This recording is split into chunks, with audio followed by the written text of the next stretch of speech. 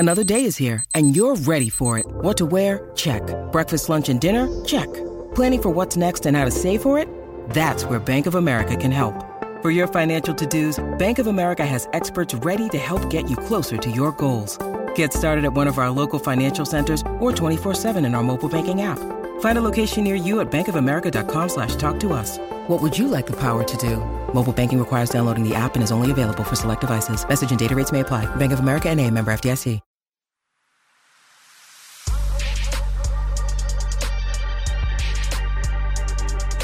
All right, we're back. It's another Carolina podcast. I'm your host, Pearson Fowler. With me, as always, from GamecockCentral.com, Wes Mitchell, Chris Clark, live streaming this bad boy on YouTube. Hopefully you can hear us. Hopefully you're watching us. Is this going to be available to watch after we record it as well, or only live? Assuming that you can hear us well, I'm going to republish the video to be watched.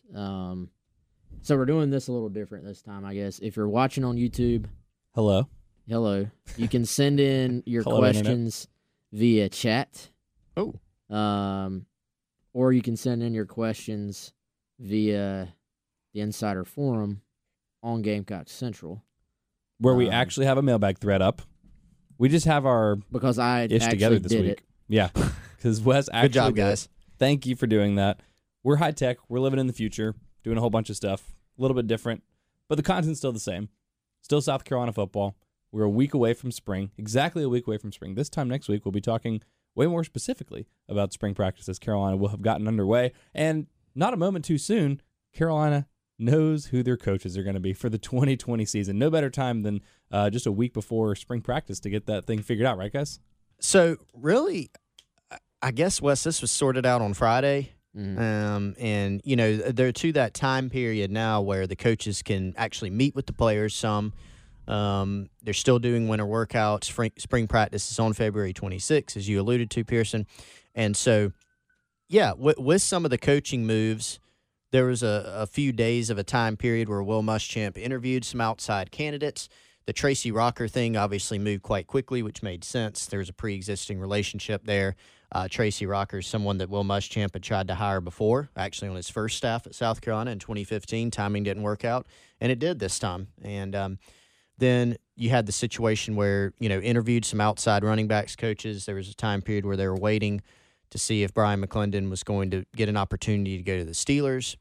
That did not end up happening, and so Muschamp had to make a decision as to how he wanted to proceed. And so on Friday, you know, we published our story about the coaching moves, and that was, you know, in addition to Tracy Rocker, that Brian McClendon would stay, coach wide receivers, Bobby Bentley would coach running backs, and then Muschamp was going to hire Rod Wilson, former Gamecock, to the linebacker coach position, and will also assist with special teams per our understanding. And Brian McClendon did not get the Steelers job. Ike Hilliard is going to be the wide receiver coach for the Steelers. Brian McClendon staying on staff as the wide receiver coach for South Carolina, which means Joe Cox staying at tight ends. And then, as you mentioned, Bobby Bentley moving back to the running back coach position. So how much of an impact is it actually going to make? Because you mentioned this is just about the time that the coaches can start to talk to the players. You still have a week before spring practice. And obviously there is the consideration of these new coaches have to come in and learn everything that they're supposed to learn about what they're going to be doing here at South Carolina so that they can impart that wisdom and knowledge to the players in just a week's time. Is it actually as big a deal as I feel like it is in my head that like half of the coaching staff is coming in with like less than a month to prepare for spring? You know, I don't think so in this case. Couple reasons for it. Number one, you know, so Brian McClendon's staying at his same position, right, and at receivers where he's been since 2016. Bobby Bentley has coached running backs. So now there are going to be some schematic differences with what Mike Bobo brings to the table as opposed to what it was under Brian McClendon, under Kurt Roper. There are going to be some different things there. But Brian McClendon has coached in that scheme. So he's familiar with what Mike Bobo does. He was the running backs coach, but he played receiver. He understands schematically what you're going to be bringing. Joe Cox is a new coach to this staff, but he's been on staff for a little bit now. He wasn't one of these late hires, and he also has worked with Mike Bobo as a position coach for, 3 seasons, I guess it was, 4 seasons. So there's a high level of familiarity there. Tracy Rocker's familiar with what Muschamp does schematically. I mean, he's coached in some similar systems. They haven't worked together directly, but he's a veteran coach, NFL. He's been 5 SEC programs, now is 6.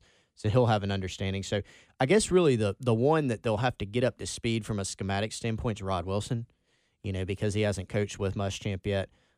He's been focused more coaching on special teams in the NFL, but he does have college experience at linebackers, and he's an extremely bright coach who played in college, coached in college, he's played in the NFL, and now he's coached for a really good organization with Kansas City Chiefs. And my understanding is he was extremely impressive during the interview process, and so I think he'll be able to pick it up pretty quickly, and be in place. So I don't know that it's a huge, if I'm being honest, huge issue as far as that. I think the bigger issue is just, can this staff squeeze out production out of this team? Because this is obviously a huge year, and spring ball is going to be a big part of that development. Yeah, we can get into a little more spring preview later, and then obviously as spring progresses, just a couple quick things on Rod Wilson, who has, obviously people will remember him, most people listening to this remember him playing at South Carolina, played a couple years in the NFL, had some injuries, he was on rosters. He played for the Bears, he played for the Bucs, played for the Jags. I think he was just on the practice squad there, it looks like, and then played 1 year for the Bears, and then had kind of an interesting coaching career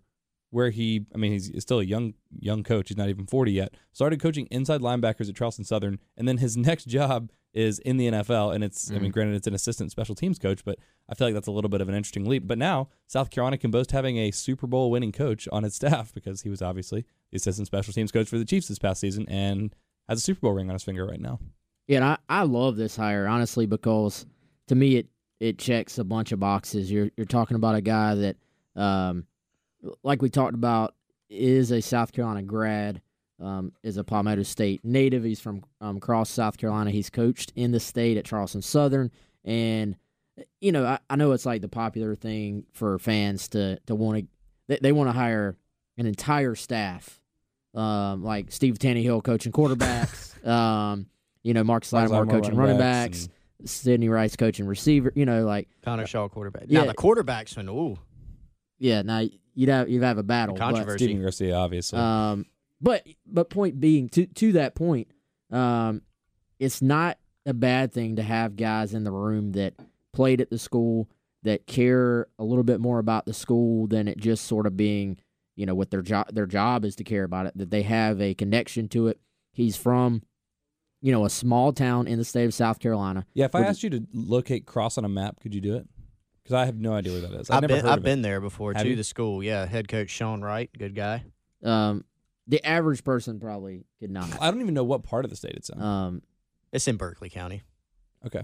Yeah. But so you have a guy who can say, look, I'm from small town South Carolina, and can walk into a home and be like, most of the small towns in South Carolina probably look a good bit like Cross, South Carolina. He can say, look, I played in the SEC, I played in the NFL, and oh, by the way, I have this Super Bowl ring that I'm wearing as well. Plus, dude, when you get unsolicited texts from people just wanting to brag about someone as a person, like I got 2 different texts when the news started getting out late last week about this hire and just how this guy is one of the best human beings that the 2 people who texted me have ever been around, and how he's going to be a down-to-earth sort of a lead by example that is going to sort of not really have the ego that some coaches have, but is going to be sort of demanding but also connect with kids and connect with parents. I think it makes so much sense in a lot of ways. I thought, that he had a decent shot at getting on staff when Muschamp made his initial round of hires, and I believe was Mike Peterson the final hire previously. Yep. So yeah, he went with Mike P there, but And a guy with a similar background. He had spent a lot of time in the NFL with the Falcons. Yeah, so Yep. You So see, he kind of got like that mold. yeah, and I think it's a situation where the initial interview probably put Rod Wilson on Muschamp's radar for a future opening, and now you see it work out where he's going to be on staff, and I would assume we'd probably get an official announcement later this week, and then sort of go from there. So here's the rub. The tough part in unpacking all of this. Rod Wilson seems like a good hire. Young, up-and-coming guy. People have a lot of good things to say about him. Has good experience. Everything that you mentioned from where he played to where he coached, all good. You look at Tracy Rocker. great guy, revered developer, has been all around the SEC, has a lot of relationships. That's a good hire. Mike Bobo, great hire. 20 years experience as an OC. He's got a little bit of head coaching experience now. He's done it in the SEC. He's played in the SEC. He has those relationships.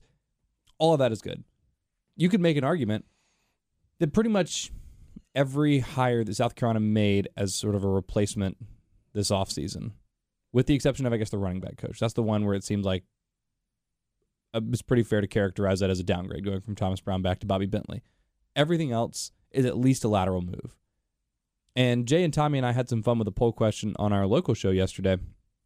You know, basically, with the recruiting class and with the coaching staff moves, how do you feel about the season? And most people were like generally optimistic. You know, there's like great, bad, and like two medium options, like a positive medium option and a negative medium option. Most people went the positive medium option because, again, all these on paper are great hires. But number one, and we've talked about this on this podcast before, you're still dealing with a lot of turnover, which is still hard. And leads sort of into the but two, which is how much are these guys going to be able to put their individual fingerprints on this program? Because for some of them, you know, they're getting in late. You have a week before spring, and like you said, there's a lot of fundamentals that happen in spring, so it's not so much how much can these guys pick up the scheme, but this staff has a year. You know, like if Carolina goes 5-7 this year, that's it for everybody. So there's not like a huge amount of time where Mike Bobo can say, all right, you know, we're going to slowly transition into exactly what I want to do. He's got to take what's already in place and add, you know, his tweaks and his flavor to it. You know, same with Rod Wilson, same with Tracy Rocker. All these guys have to sort of do what they do well, but inside the pre-existing infrastructure. There's not a lot of room for them to totally overhaul anything. So it's obviously better to get good hires than not as good hires, but how much of a difference does that actually make? How different is this team going to look with all these new? Yeah, I mean that's sort of the multi-million-dollar question of you know, how much can they squeeze out, and so look, I take those coaches and also take Paul Jackson into that equation, and then I take into account what's on the roster because I mean players matter, man. I mean that's been proven year after year after year. You need a really good balance. Players to win, you need great players. You need coaches who are developing them, putting them in the best optimal positions to win, and then you've got to stay healthy, right? Go back and look at the teams that have won conference titles, national titles. For South Carolina, that's not even – I mean, that's a goal, obviously, but this year, it's not like you have to get there this year. You just need to go through and have a good season and try to build on that, try to get back to that sort of baseline of winning. You need all those things. They all have to be sort of in that ingredient. So this is a team that has a lot of questions, but I think the thing is, like you said, if you're losing coaches, are you upgrading or are you staying about the same? And I think whether you look at this recruiting class or whether you look at, you know, the coaching staff, I think given the season and then some of the off-season turmoil, they did about as well as you could hope for, really. And some of that was, you know, having a guy like Tracy Rocker who was looking for a change and had a pre-existing relationship, that's good fortune. Having a young and up-and-coming coach like Rod Wilson who wants on staff, also good fortune. But I do think some of these coaches in certain situations, I mean, Mike Bobo's experience, I think, is going to be huge, you know, his track record of quarterback development. Hopefully that's going to help, whether it's a Ryan Helinski or it's a Colin Hill, bringing along Luke Doty. But look, I just think it goes even beyond the staff. You know, obviously they're going to be key in developing the quarterback and putting the offense together. And, you know, Brian McClendon at receivers coach, focusing only on receivers. It's going to be huge for him this season to develop Josh Vann, Xavier Legette, have Shi Smith take that next step. Can he develop Dacarrion Joyner from quarterback into receiver? Just so many questions about it, and I think that's where they will prove their worth, I think. And so it's hard to answer, you know. I don't think we have to say if Carolina doesn't win 10 or 11 games this year, which nobody would project, I don't think at this point, we don't have to say, well, the staff was a failure. But they got to get back to that baseline. Well, and especially because we don't know how much of an ability they're going to have to make an impact and to change things and to do them exactly like they wanted to. I guess it was – I don't remember if I heard this anecdotally from somebody or if this was in Josh Kendall's Steve Spurrier piece a couple weeks ago, but basically talking about bringing in a guy like John Hoke and then not letting him do what he wanted to do right. or what he felt like he needed to do. And it's funny because so much fan ire was directed towards John Hoke, and he's like still the butt of jokes, all these years later for how terrible his defense is. And then you find out, oh well, part of the reason it was like that is because he wasn't allowed to do what he wanted to do, and part of that is because he didn't know how much time he was going to have. And so it's just, okay, what can I do? What can I bring, like I said earlier, to this existing infrastructure? So we're never probably really going to know. Yeah, and I think here's the thing. If a portion of the fan base is like at this point of, I don't want to hear any more, they would say excuses. I don't want to hear any more rationalization about why things are the way they are. I don't care that most of the staff or a good portion of the staff is new. I don't care that it's a new offensive scheme. They're at this point of, I just want results. Mm-hmm. And 4 wins is not enough. Sure. Now, the reality of the situation at this point, whether anybody wants to hear it or not, is that when you change an offensive coordinator or change an offensive scheme, sometimes it's really, really difficult to see huge improvements year one, especially early in year one. So I think the thing that Ray Tanner will have to do is, again, sort of block out a lot of the noise. I don't know if there is a specific number that you say South Carolina has to hit this win total. I think it's about seeing progress within the program and seeing that the program has started the upward trend again, which we all thought it was at year 1 and 2, as opposed to what we saw last year. And I think you look at that from Ray Tanner's perspective. If you're going to say, okay, we're going to allow Coach Muschamp to start over as far as coordinator goes, as opposed to just being an AD like some of these other SEC schools that have just said we're going to start over completely, at that point, you actually have to give the new staff the time to make that impact you're talking about. Mm-hmm. So you kind of have two different forces pushing on everything. One force being the portion of the fan base that you're talking about is saying, I need X number of wins or mm-hmm. I'm done, versus the reality of, hey, if you're going to change coordinators and change these different positions, then you have to sort of give them a chance to make their impact, or else there was no point in doing it. But doesn't it feel, even still, I don't think you're wrong in terms of the correct way to think about it, but doesn't it still feel like the former to you more than the latter?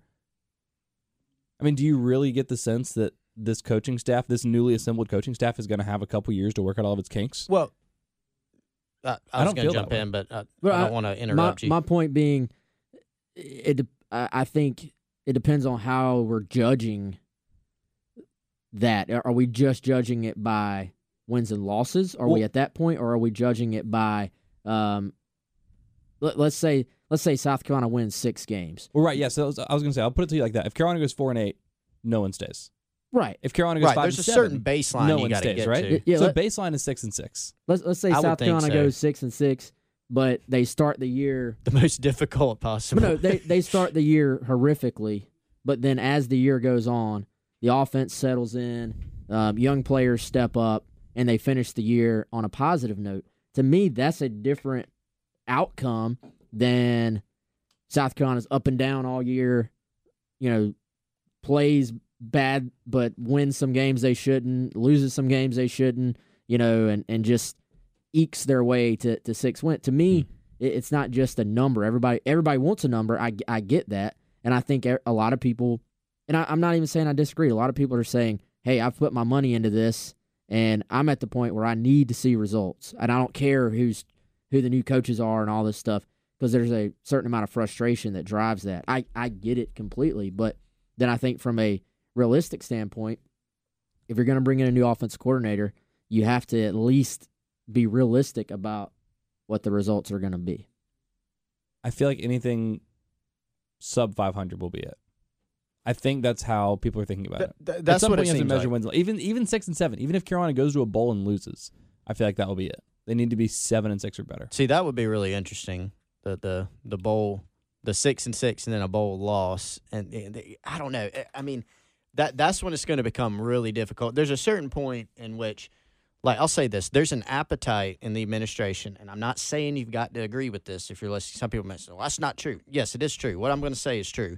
There's an appetite in the administration to stick with Muschamp. Mm-hmm. Okay, that's despite everything. I know last year it got really bad with Ray. You know the Ray Tanner, and that stuff was real. I was gonna say you better be careful bringing up Caslen because someone's gonna have your head on a platter. Wait, no, I mean no, it got bad with just everything. I mean the on-field product. There was support. There was infighting. You know, there was support. There's lack of support for whether it was Tanner, Muschamp, whatever. Eventually, that all settled into this, and that is, you know, everybody wants to win, but there's also an appetite to stay with a guy. Meaning, I don't think you don't think they're looking to move. No, they're not looking to make. They're not going, God, how can we fire this guy? No, you know, and Ray Tanner and Muschamp are very much attached at this point. So there's an appetite to stick with the guy. That said, they do have to get to sort of that baseline that we've talked about. They're not going to be able to win 3 or 4 games and stay. It's just, it's untenable. Your point about Tanner and Muschamp being connected is interesting because I feel like if it gets to that point, if it is 6-7, or I mean, it can't be 6-6. Carolina will go bowling, but you see what I'm saying? If it's like one of those marginal kinds of seasons, and the fan base is going to want somebody's head, and for Ray Tanner, the only way to save his job might be to move on from Will Muschamp. Now, there are people that say, and this may be more correct, and y'all have more insight into this than I do, that whenever Will Muschamp leaves, that will be the end for Tanner, because that's the hire that he's hanging his hat on. But you feel like for Tanner, that could be, you could see him, or I could see him being like, this is the move I need to make to keep my job, and to have a chance to, basically make amends for this, or to go out and get the next guy. Yeah, but see, there will be, right or wrong, if it goes bad, so to speak, there will 100% be a push from, power brokers, for lack of a better term, to make changes everywhere. And power brokers are not people on the Insiders Forum, right? No. Some of them. Like there are some. We got some, yeah. There are some. There are some. So, but that's so everybody's hope is that nobody's sitting around the administration going, it's SEC title or bust, man.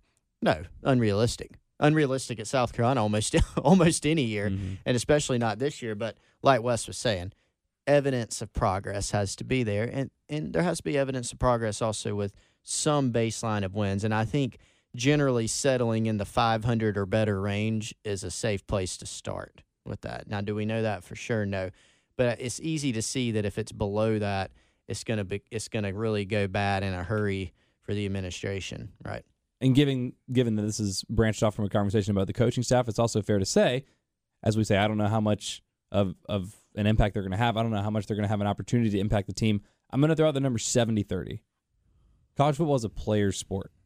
Okay. I've heard people say it like this: if you gave Nick Saban, the 3 of us, and 8 other people to play offense and defense, it would not go as well as if one of the 3 of us was coaching what Nick Saban has at Alabama right now, which is to say it's a player's game. What happens this year? 70-30? Is that fair? 70% of what happens this year is up to the players, 30% coaches? Or is it closer to 60-40 or closer to 80-20? That's a great question. I mean, 70-30 sounds pretty solid to me. Now, I think the 30 is, it starts with the coaches getting the guys ready. Right. Not necessarily like in-game even play calling and stuff like that, but just putting them in a position where the athleticism and the player part can take over. That these guys can go make plays. But, I mean, I think kind of to your point also, it's like there seems to be a common refrain around here of, well, there's talent. There's a lot of talent on this team. They should win more. And, I get that against certain teams where South Carolina was upset last year. But also, you're facing a lot of teams that you can say the same thing about as far as talent. And people in Columbia, Missouri think that they have the more talented team. People in Columbia, South Carolina think they have the more talented team. Exactly. And it's because if you really broke it down, it's probably pretty similar. So then I think does it become a coach thing at that point when you have 2 teams that are very similar talent-wise? It comes down to coaches.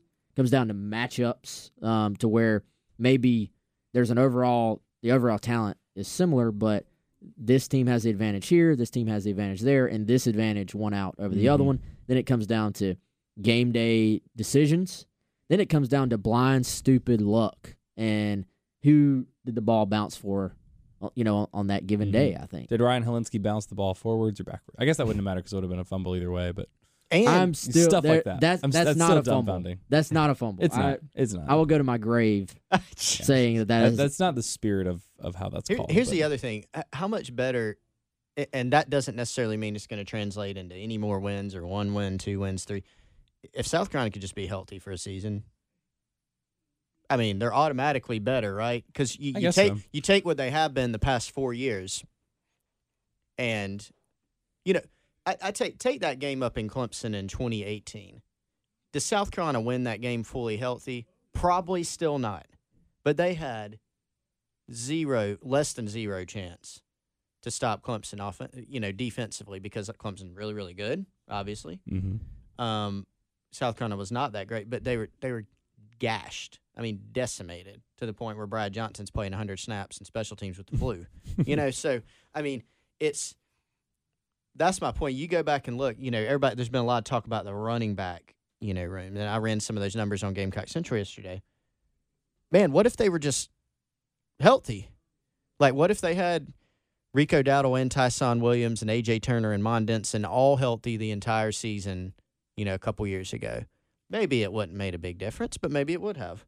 It's like, it's those types of things. And so if by whether it's luck, whether it's how they train now, if they can stay healthier, that's going to give them a much greater chance to come out of this in a position where they can continue trying to advance the program. But we agree that it's mostly players. What the exact percentage is. I mean, that's not crazy to say anyway, but when you have guys being interviewed for a Steelers job, taking a Rams job, John Scott's now at the co-DC at Penn State. Is that his official title?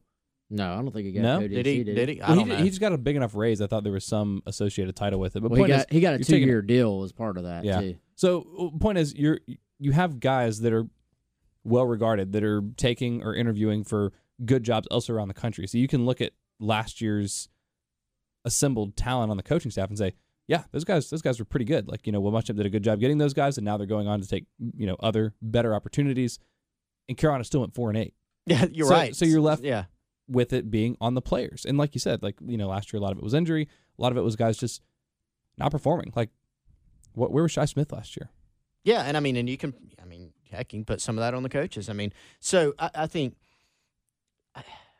it's really hard to measure all of it, because look at the teams that have been in the playoff the past several seasons. What's the common theme? They're all really freaking good. Like, they've got a lot of talent. It's the common theme. They've all been in the playoff. Right. Yeah, they all have. Yeah.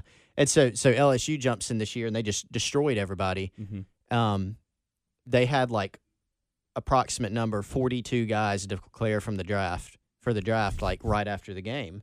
So they obviously have a lot of talent. Mm-hmm. Now, they also maximize that. Joe Brady parlayed that into an OC job at 30 years old for the Carolina Panthers, and that's why the Panthers are going to win 12 straight Super Bowls.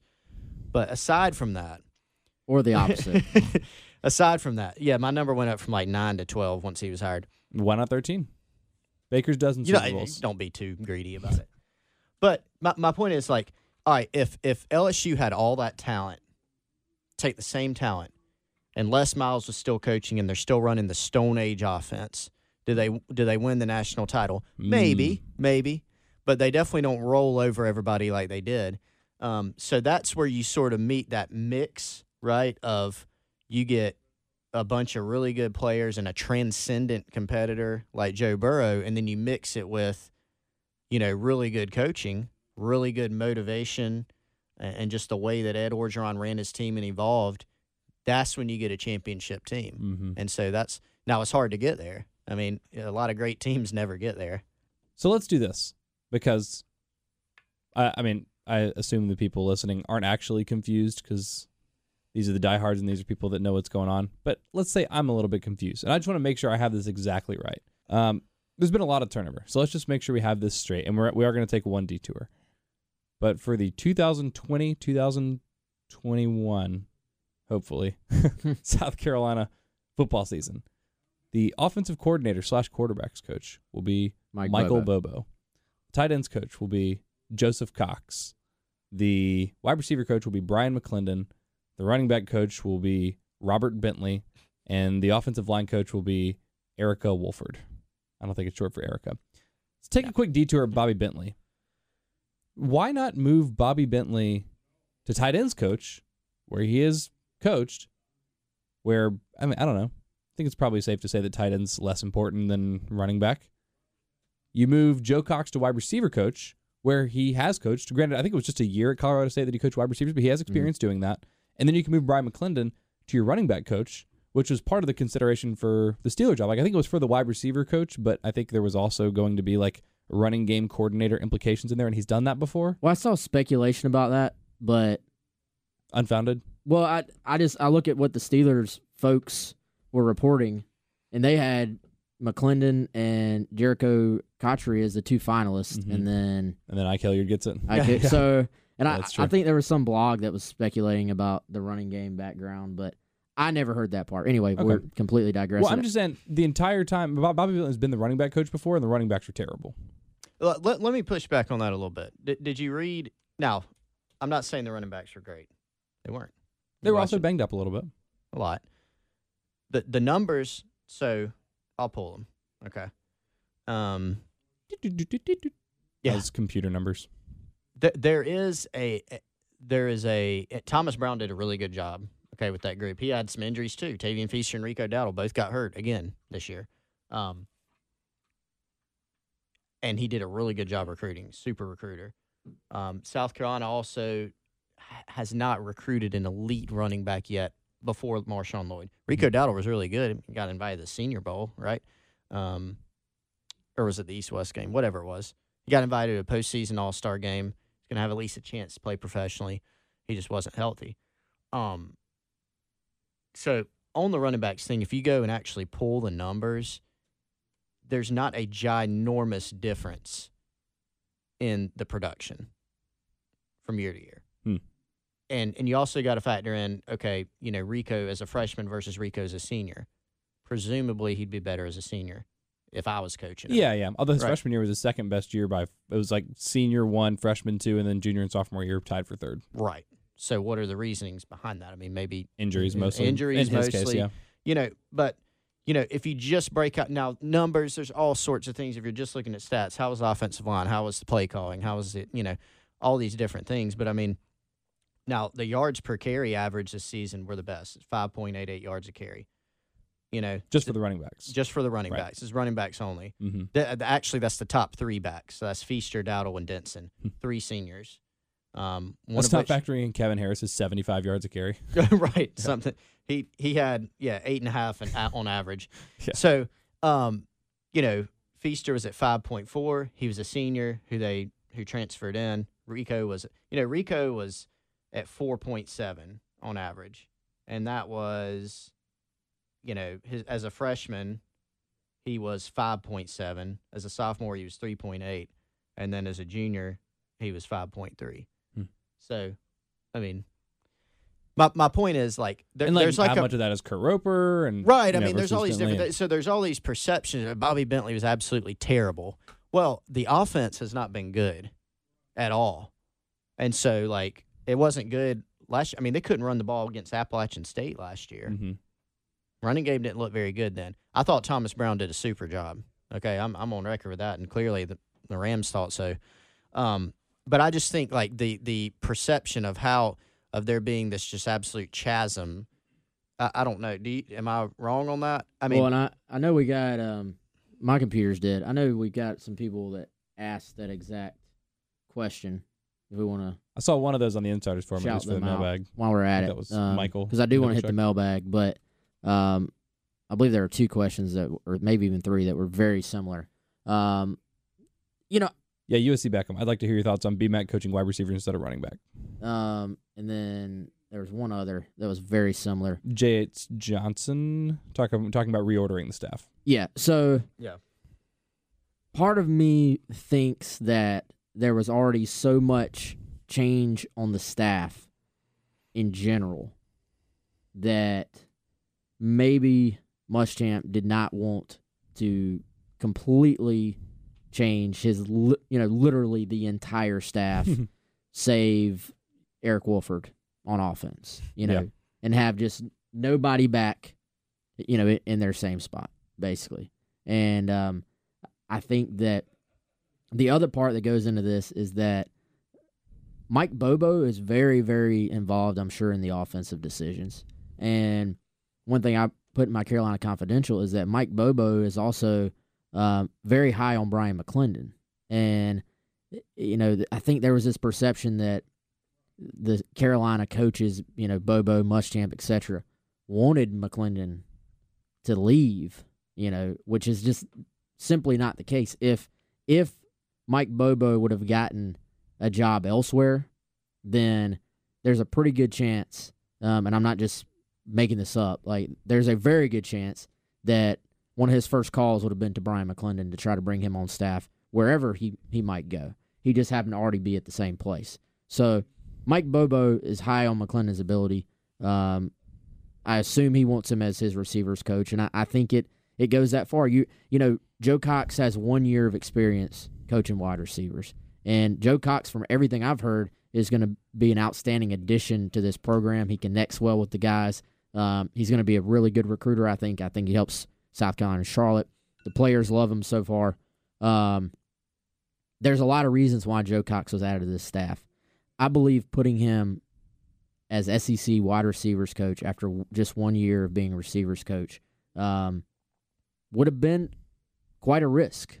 And I think this is sort of your least risky way to go about doing it, I believe. Now, does McClendon need to see results from the wide receivers this year? Is there to be a lot of development?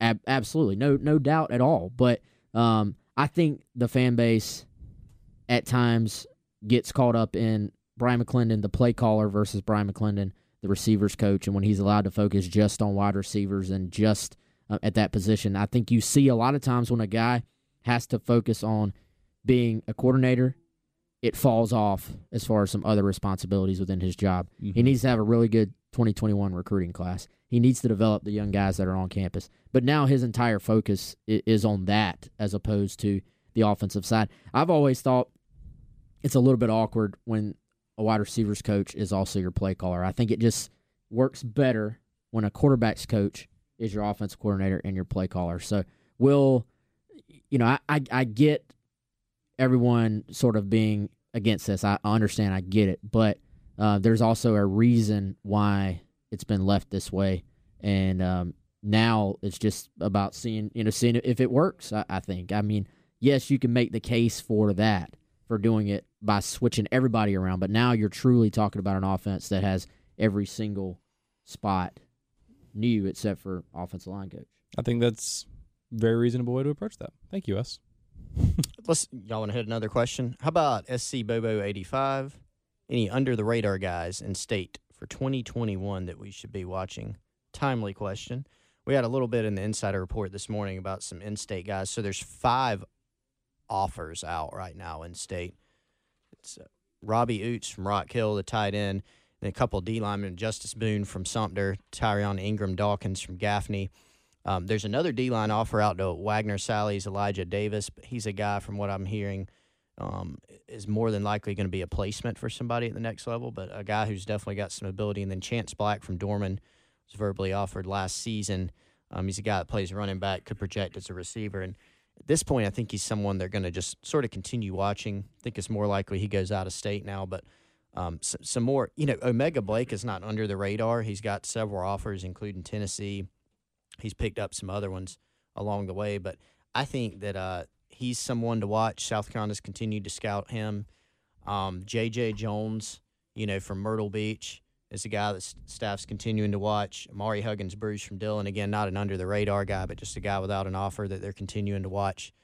Any other ones that come up off the top of your head? Thornton Gentry from Chapin, maybe, but the numbers are going to be really low probably in this offensive line class, so that's something to consider.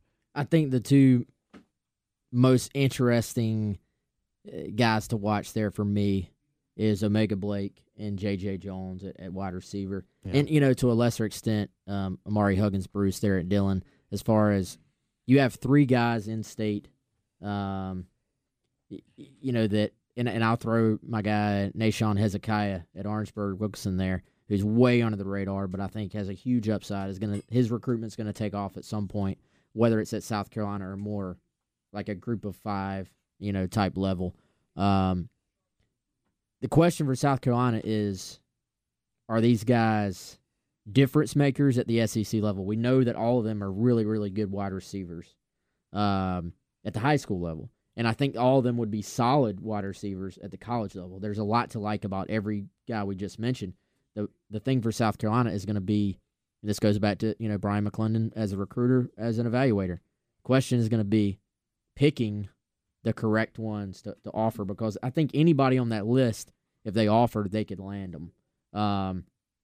You're not going to take all 4, in-state wide receivers, I don't think. I think it's going to be about picking the right one and then having to live with that decision. So, to me, that's maybe one of the more intriguing storylines in-state, because it is a down year. There's not as much upper-level elite talent in the state of South Carolina as there has been traditionally. But for this year, South Carolina is going to have to make some hard decisions on who they go in state. You want to get this one from Washington Cock, and we can transition this into a little bit of a spring question. Okay. He wants to know a breakout player on offense and defense, impactful newcomer on offense and on defense, and an MVP on offense and defense. We can leave the MVP for maybe like the end of spring as we look forward to the season a little bit, but if we want to project a breakout player on offense and on defense and an impact new player on offense and on defense for the spring, since we're just a week away from that.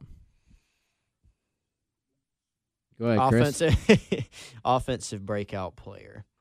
Are we just talking about now, like spring? Yeah. Or yeah, just let's once do it. we get to the season? Yeah, let's do a spring version, because I'm sure we'll revisit something like this in a future mailbag as we get closer to the season. I got my offensive guy. Okay. Wait, I think I have an offensive guy. Should we all say it at the same time? Because I feel like we might all be thinking the same person. I mean, if you want to. All yeah. right. Colin always has trouble with this, so it's 3, 2, 1, and then go. But I'm not going to say go. It's just 3, 2, 1, boom. Yeah, Yeah, I'll do this a lot. we do this a lot. I can see that, and we always have to go over it. Okay. 3, 2, 1. Xavier Marshawn Lloyd. Lloyd. Okay, Oh. cool.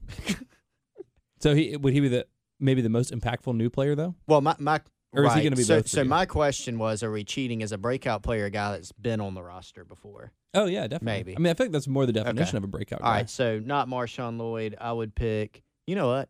I'm going to pick Josh Fan. That was Yep. Wes's pick for last year. Yeah, didn't. And then he led the SEC in drops. Well, All right. I think piling on. Whoops. All right, you can go with Josh Fan. You got one, Yeah. Wes? Come back to me on that. I really thought you were going to go Xavier, just because he had so much upside and the offense was such a mess last year, and he started to play more and had that one really bad drop against Texas A&M, but did enough to get onto the field towards the end of the season. It feels like he could take a leap, because that is, just wide open for wide receiver number 1, even with Shy there. Yeah. Come back to me on that. Okay. All right. What about a breakout player on defense?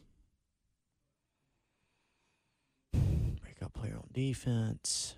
I'm gonna say that Zach Pickens. That's kind of what I was thinking. We That's a should have good done one. 3, 2, 1 for this one. Yeah, and I was the thing is, I was sort of going back and forth between Zach Pickens and Rick Sandage, because I think both are gonna like take that next step Mm-hmm. forward, and probably I feel like there's a little bit of like residual effect when a guy like, we have a guy at your position that is Mr. Everything and goes to the NFL, and those guys are super talented, and they're seeing Kinlaw go to the NFL. I almost sometimes feel like there's a little bit of a residual impact where these guys are like, if I take my game to the next level, that's there for me. Yeah. And both those guys have the baseline talent to be able to do that. So I think I could have said either one of those guys. I went Pickens just because I think a lot of the fan base sort of forgot about him a little bit last year. Well, I think that's a good one, because I feel like that perfectly fits the mold of like the breakout player question, because it's like, who is someone that's going to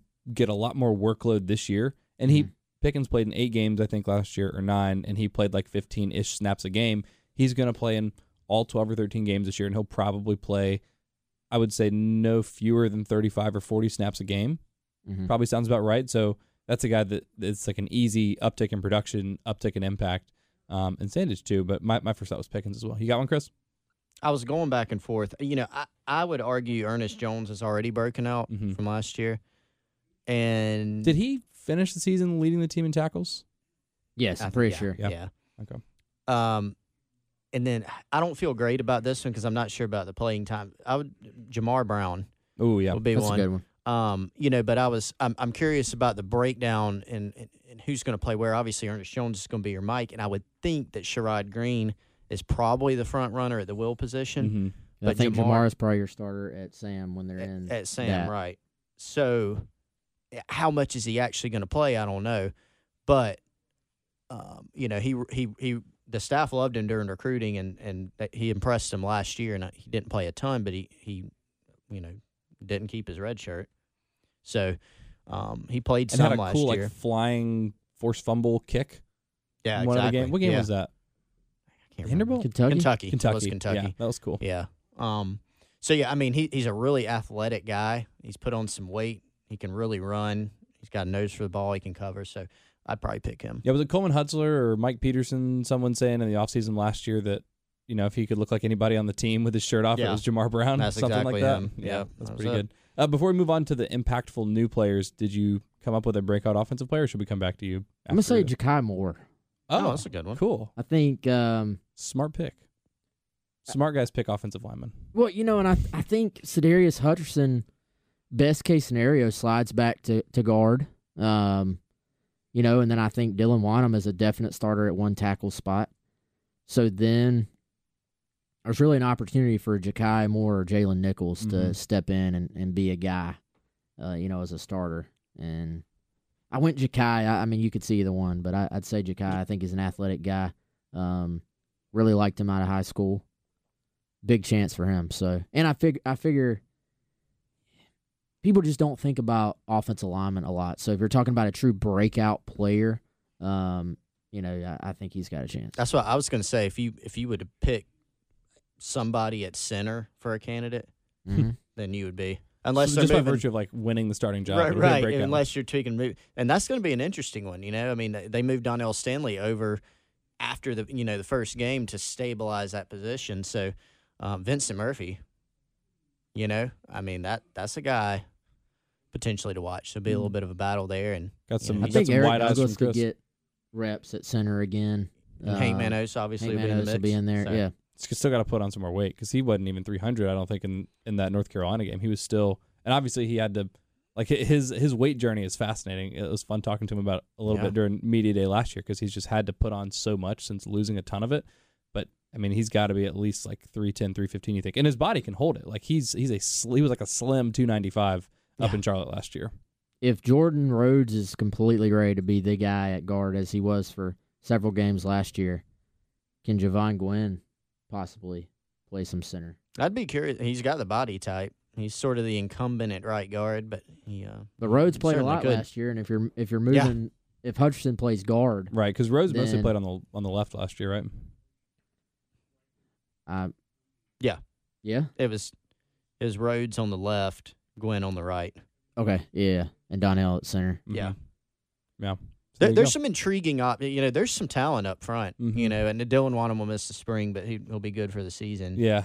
And, now, and you got unfortunately, I feel like in the spring, both of the lines are probably the positions that you learn the least about. You get the least clarity. So I don't know if in a couple weeks we'll be having any more productive conversations about it. But come summer and come preseason camp, there are going to be a lot of really interesting battles between a lot of guys that have some experience that are. I mean, it's like it's 7 guys coming back that have some experience playing SEC football on the offensive line, and obviously only 5 starting roles. Or I mean, 8 if you want to throw Manis in there. I think we'll need to see quarterback decision making. Then we'll need to see what can some guys do with the ball in their hands. Right. So we'll talk about that on offense. And how much does Bobo turn this into an I-form fullback, H-back? A lot of 12, maybe sometimes 22 personnel, because that's going to change too. Because there are guys on this offensive line.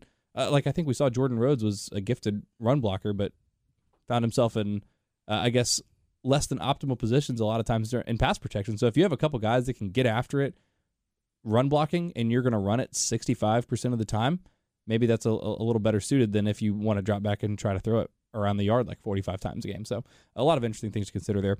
Most impactful new player in the spring, Marshawn Lloyd. That's an easy one. Most impactful new player on defense for the spring. So we're changing it from this coming season to spring, right? Yeah, okay. Just to have a little more But it could be both. timely conversation. Yeah, sure. Because Kaba is going to miss the spring. Yeah. Yeah. That would have been my pick. Most impactful new player on defense. Trying to run through the guys. Yeah, who all even? Jordan Birch won't be on campus. Nor you Huntley. don't have a bunch of defense. Dominic Hill is in. Like a lot of the defensive starters are kind of solidified. Yeah, I mean, you could pick Kaba if he was. I mean, you know who your linebackers are. You go. know who most of your line is. You know who your secondary is. I mean, is anybody going to come in and take that other safety position next to Roderick? Let's go ahead and push it to the season for this one, sure. just because That's fine. there's not really options for the spring. And then we'll all say Mo Kaba, and then we'll all say who's your second highest impact guy, and then I'll say Jordan Boogie Birch. Huntley. Yeah, I would go with yours. Yeah, with Kaba and Birch in some order. Yeah, that's what I would go with. There you go. All right, cool. Well, thanks for the question, Washington Cock. We'll get to, I guess, MVPs either on the other side of the spring or sometime in the summer. We have plenty of time We'll to have get through that. many hours of podcast to fill. Many talk about all that. hours. It'll be great. And like I What said, else we spring got? starts a week from today. Another piece of spring news that I first saw from Wes, so thank you for that, Wes. You wrote about this on Gamecock Central yesterday, and Chris, you alluded to it a little bit earlier in the podcast. For those of you that haven't seen, DeCarrion Joyner is going to be working exclusively at spring, so he was another option for breakout player. If he starts working exclusively at receiver, could he be someone that, what? Did you catch that? What? You said it working exclusively at spring? I didn't catch it at all. That was like one of those things where you reorder the words. Yeah, and the working. letters I have, I guess, mental dyslexia or something. Exclusively at Working receiver. exclusively at receiver this spring. There we go. So another candidate for breakout, again, for the same reason I picked Xavier Legette, because that is absolutely wide open. Joyner, a guy that is flashes his athleticism. Everybody knows what he can do when he has the ball in his hands. My first thought with this, though, is moving DeCarrion Joyner from quarterback to wide receiver, to me, says he probably wasn't going to be the backup again this year, which says Colin Hill or Luke Doty, which one of those guys is the coaching staff looking at saying that's probably the number 2 quarterback come August 31st? Ooh. Well, I think twist on the answer, though. I think coming. Colin Hill is going to push for the number 1 spot. Ryan So- Helinski backup. No, Really? I'm not saying that. I just think he's going Confirmed. to push that position. I tweeted which it. is no. I think that's why he's there. I don't think he's there just to say, "Hey, I'm going to be the backup." Hold the clipboard. Yeah. I think he's going to be there to push Ryan Helinski for the number 1 job. Now, Wow. now So it has a lot more to do with Hill. I keep wanting to say Colin Taylor, obviously, because he's our favorite. But this has more to do with Colin Hill than Luke Doty. yeah, well, I think all the above, but I think, and Luke has, everything I've heard about Luke since he got here has been incredibly positive. So Luke, Marshawn Lloyd, and Mo Kaba, even though Kaba has been limited coming back from the knee, are probably the 3 most impressive newcomers, just as far as a combination of how they carry themselves, how they work, their approach, their professionalism, plus with Luke and Marshawn, what they've done in the workout program, whether it's running, lifting, all that stuff. But, I think you look, and Colin Hill, we won't really know much about him this spring either, because he's not going to be able to do much this Recovering spring. from his 3rd ACL tear. Yes, so, but I think ideally you bring Luke along at his own pace. Mm-hmm. Now, we talked about, getting DeCarrion Joyner involved at quarterback in particular packages. Is there something you look at with Luke Doty in that position this year as well? I think ideally, though, you play Luke in 4 games, let him redshirt, be smart about how you handle that position, and then you let Ryan Helinski and Colin Hill sort of fight it out for the number 1 spot, and then obviously whoever wins it there is the other guy's the backup. But I think Colin Hill is not just here just to say, hey, I'm going to be the backup. He's here to push Ryan Helinski for a number 1 spot. And ultimately, though, that's what you want. You want competition at that position. But Colin Hill knows the offense. He's a big armed kid. He can make all the throws, just to throw a bunch of cliches at you. But yeah, I wish Colin Hill was available for the spring, because I think that'd be fun to sort of get out there and see the comparison, of the two guys, Ryan Helinski in his second year versus Colin Hill is sort of a little bit more of a veteran. Is he a game manager? I hate that word. But he's got doing arm all talent. the cliches, so I He's thott got I'd arm throw it talent. Arm talent is one of the best. So talent's Dakereon good. Joyner was in a position where he was going to be battling Luke Doty for the third string quarterback. I mean, maybe. He's just a combination of things that, like, it just made more sense to play receiver because he's going to play a lot more, Well, theoretically. And this is his first opportunity to actually play wide receiver, not play wide receiver / quarterback / While he's hurt. going back and forth. Plus, hey, guess what? We're at Georgia. We need you to go play quarterback. You know you like, can't walk, but do your best. Yeah. I mean, last year was so, and then he got a hamstring at the end. It was the injury. concussion against A&M. Yeah. But then They he kept had him out of the last 2 games. but he had a hamstring along the way, I think, or Where he missed, I guess, the Kentucky game. there are multiple Yeah. injuries along the way that held him back. So I think this is good for him. He'll get a bunch of reps, clearly this spring. So we'll see where it goes. Got another question or two. Sir Spur 12, is it 12-2-16 or 122-16? Regardless, what area of the offense will show the most improvement in the 2020 season? I All would of say, it. yeah, you better hope all of them. The running game was the most consistent part of the offense last year. So I think it's probably fair to expect. Oh gosh, the wide receivers were so bad they can't get worse. So But that seems. I don't feel like the running game was consistent at all last year. I felt like there was it tailed off towards the end. there was like because of 4 injuries, games in the but middle where they were amazing. They were. and I mean, they're- they were really good for the first 8 weeks of the season. They were solid, then they were amazing, and then there was like nothing, which I've never seen a drop Yeah, it was to bizarre. go for App State. Yeah, You know, literally could not run it. Yeah, But at what point was the quarterback play or the wide receiver play amazing? And I guess we can say the offensive line was, fairly consistent. Like they run blocked pretty well, except for towards the end, which again is just just everything fell off a cliff. It was bizarre. And pass protection was kind of an issue sometimes, but a lot of times they give up 0 sacks. If they didn't give up 0, they give up 3, so that's not good. your favorite stat of the year. I know they ruined it though. They ruined it either against A&M or Clemson when they only gave up 2. All right, I think I have my answer. I think quarterback play. That's sort of what I was thinking. Because Yeah, you get and another that'll year work hand in Helinski. hand. Right. Receivers and quarterback hand in hand. Well, you Little hope, bit, unless but the receivers are dropping everything. right, or they're not getting open. That That that was an tends issue last to year. make it difficult on a quarterback. But yeah, that's sort of where my head was at. Quarterback play. Another year of Helinski. Can Colin Hill be a Tavian Feaster to Ryan Helinski's Rico Dowdle? We saw how much that helped to have a veteran guy transfer in and push him. Wes, you were talking about the competitive depth. I mean, how much of a difference does that make? Obviously, it's going to be different because Helinski and Hill aren't going to be splitting snaps like Dowdle and Feaster were, but just like in practice and If camp. Steve Spurrier was the coach, there would be a possibility. That's true. That's true. So that's probability. kind of where I'm leaning as well. Well, and the other thing, last year, last year was so. I mean, I just think about it sometimes. Wild year, wild off season. I mean, the thing was absolutely crazy. But, just how the quarterback situation evolved last year. It was Jake Bentley. He did not play well in game 1. Then he got hurt. Then it was Ryan Helinski. He came out, played extremely well his first 2 starts. Then he got hurt. Then he didn't play well. First road start at Missouri went very, very poorly. Then he was hurt. Then it was Joyner a little bit. He was hurt, And so I think just having a healthy. That's why you need 4 great quarterbacks on your roster at all times. It's the only answer. So, if you've got, again, I go back to health. I mean, you go back, can the running back room be healthy? Because they lose 3 seniors there who some of them played really well at times when healthy. I mean, when healthy, Rico Dowdle and Tavian Feaster were good. Yeah, they were good running backs. That was like the not best running back average. tandem in the SEC for the first 6 or 7 weeks of the season. It wasn't even they were average. They were good, pretty good.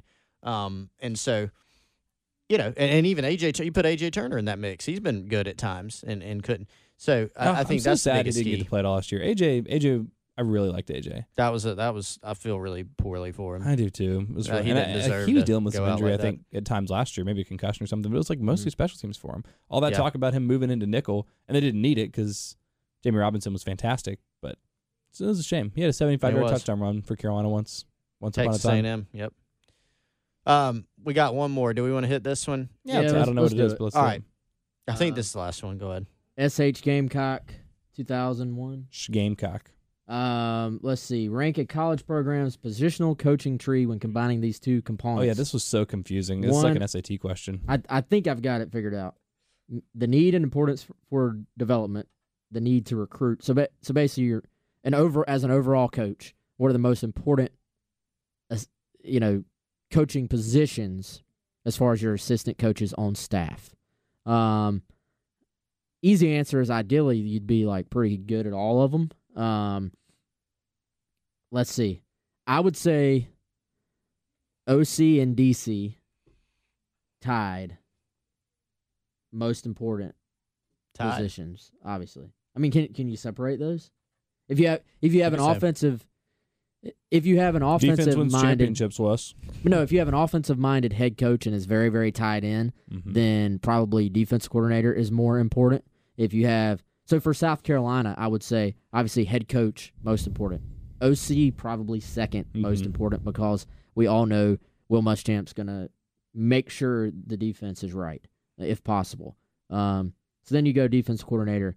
I would say defensive line next. I would say Especially in the SEC. offensive line. After that, I would say Either running backs or cornerbacks after that. no. See, I've got running backs way down Really? in my list. But all you need is one guy, and he can totally carry you. I'm trying to think. So let's think about it like this: how do you build a successful team? If we were just gonna do our own draft or build our own dynasty in NCAA football 2021, you start with God, I hope that happens. you start with an elite quarterback, right?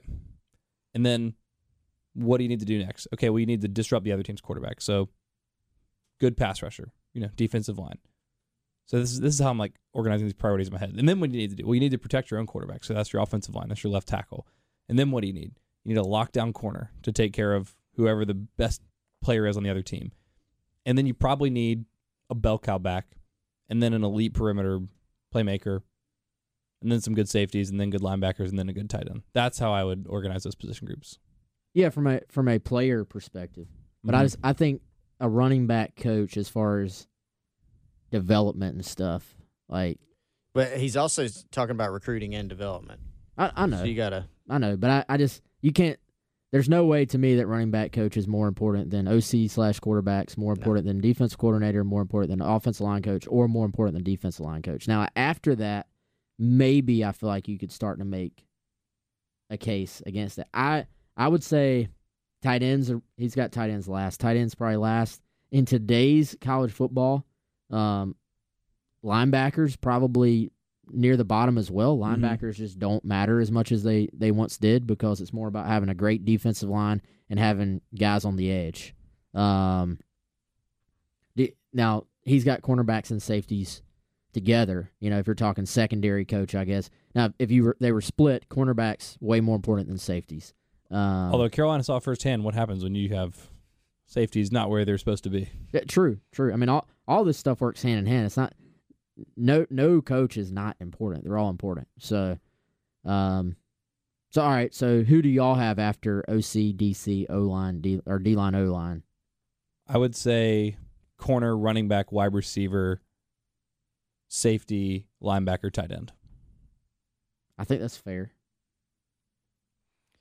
I was struggling about whether to put running back or wide receiver first if you're factoring in sort of the recruiting aspect of Right. it. I would still go wide receiver. I actually probably would too. Maybe do a wide receiver then running back. Yeah, because I just feel like But you can get the ball in a great running back's hands 25 times a game more easily than you can get it in a great wide receiver's hands. But I'm thinking about how many receivers that you recruit. Like 3 of them on the field at once. Can you rotate them? One of them can be your returner on kicks or punts. And I think a lot about bailout players. That's a huge, when when you look at like LSU or Clemson, Ohio State, and you look at if those teams happen to get in 3rd and 12, back shoulder to this guy or throw him a deep ball and he goes and makes a play for you. Is Debo the best bailout player ever? I don't think he's the best wide receiver. I mean, at Carolina. I don't think he's the best wide receiver ever at Carolina, but is he the best bailout player at Carolina? Alshon Jeffrey. Still? Probably. Okay. Yeah. But Debo is up there for sure. He's probably second. Sidney Rice is pretty good too. Well, there's been some there's been a lot of some them. dudes. But I go back to that because if you get in those 3rd and long situations and then you face a fierce pass rush or whatever, and all the positions are important. But that's why I'd go a little bit higher. I'd go wide receiver, running back, and then Well, I tight think end last. Yeah, I think wide receiver coach has to be able to develop and recruit, whereas running back you just sort of development's important. Don't get me wrong, but the Little more recruiting. just More about elite recruiting, yeah. recruiting part is the biggest factor. Something there. else to consider. We can answer this and get full credit. If we don't answer this, or if we answer it and we get it wrong, we get 0 points. But if we don't answer it, we still get a quarter of the point. okay. Did y'all not take the SAT? Oh well, That was it's a been long like time ago. a long time ago. Not that long. Yes, It's a while. 15 years? All right. 16 years? That's not that long. 1075 has a healthy debate on the proposed transfer rule changes. It's from Beckham. What are your thoughts on the proposed transfer rules, which would, I believe, allow sort of any player of any sport to transfer once without Not penalty? any sport. Football, men's and women's basketball, baseball, and hockey. Oh. So why wouldn't they allow... I don't know. That's just the rule. Do they already have to sit, like volleyball transfer? Or can they already transfer without penalty? That's a great question. I have no idea. Because that would I make don't know much about volleyball. Why? Who knows, man?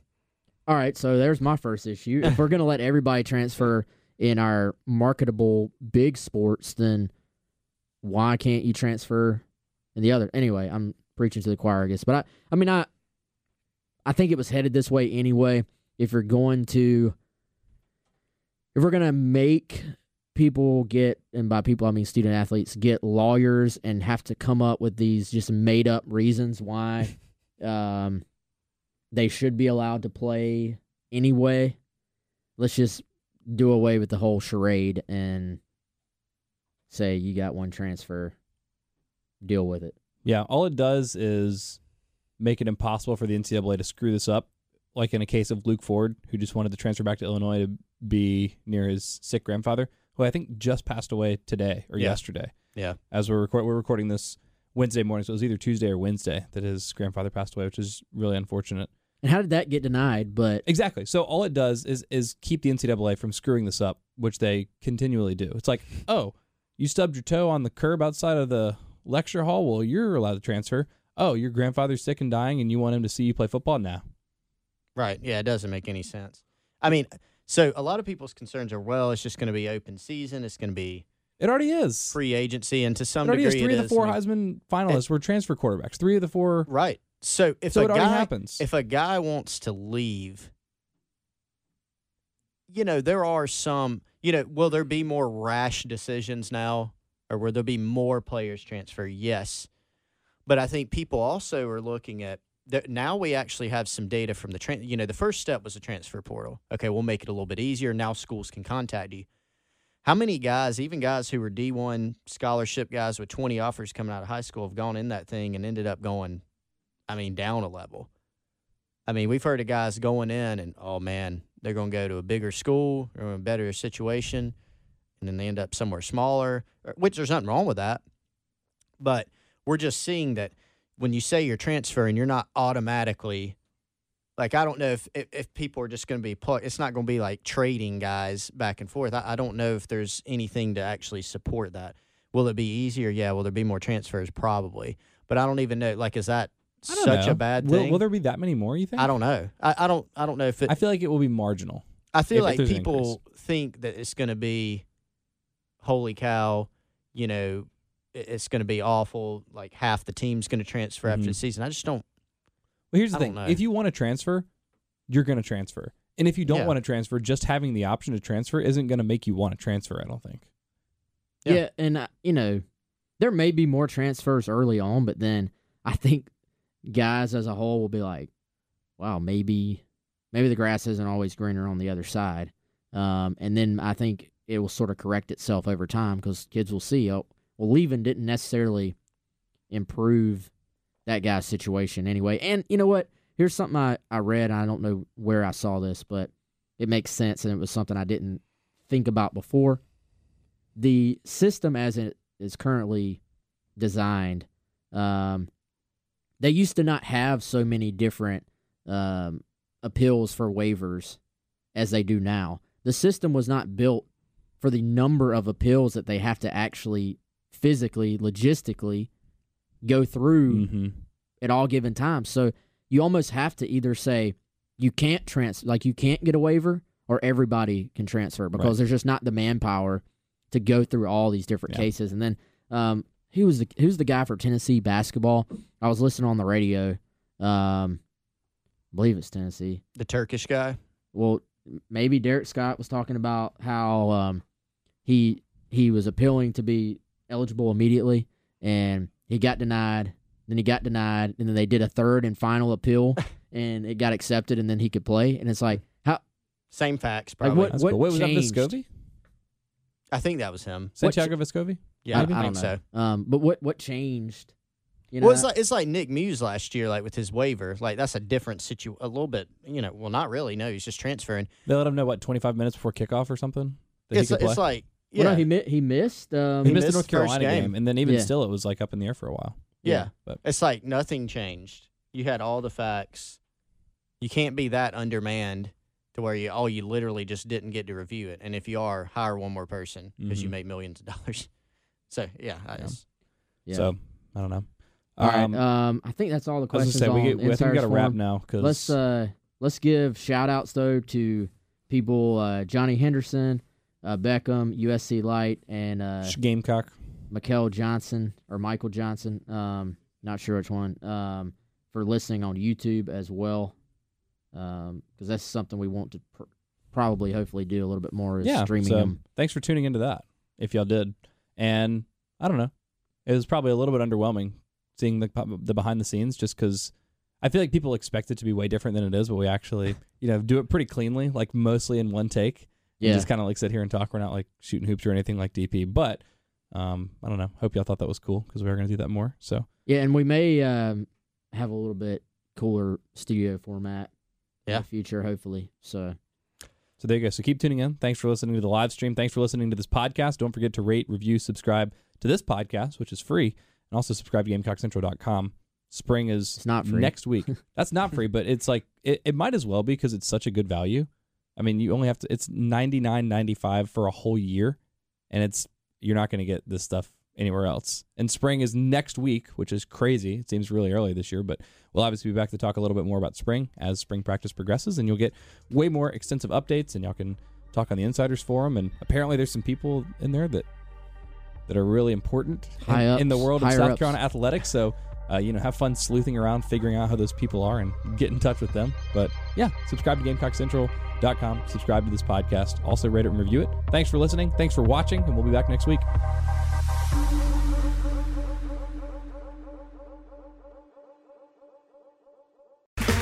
Okay, round two. Name something that's not boring. A laundry? Ooh, a book club. Computer solitaire, huh? Ah, sorry, we were looking for Chumba Casino. That's right, ChumbaCasino.com has over 100 casino-style games. Join today and play for free for your chance to redeem some serious prizes. ChumbaCasino.com. No purchase necessary. Void where prohibited by law. 18+ terms and conditions apply. See website for details.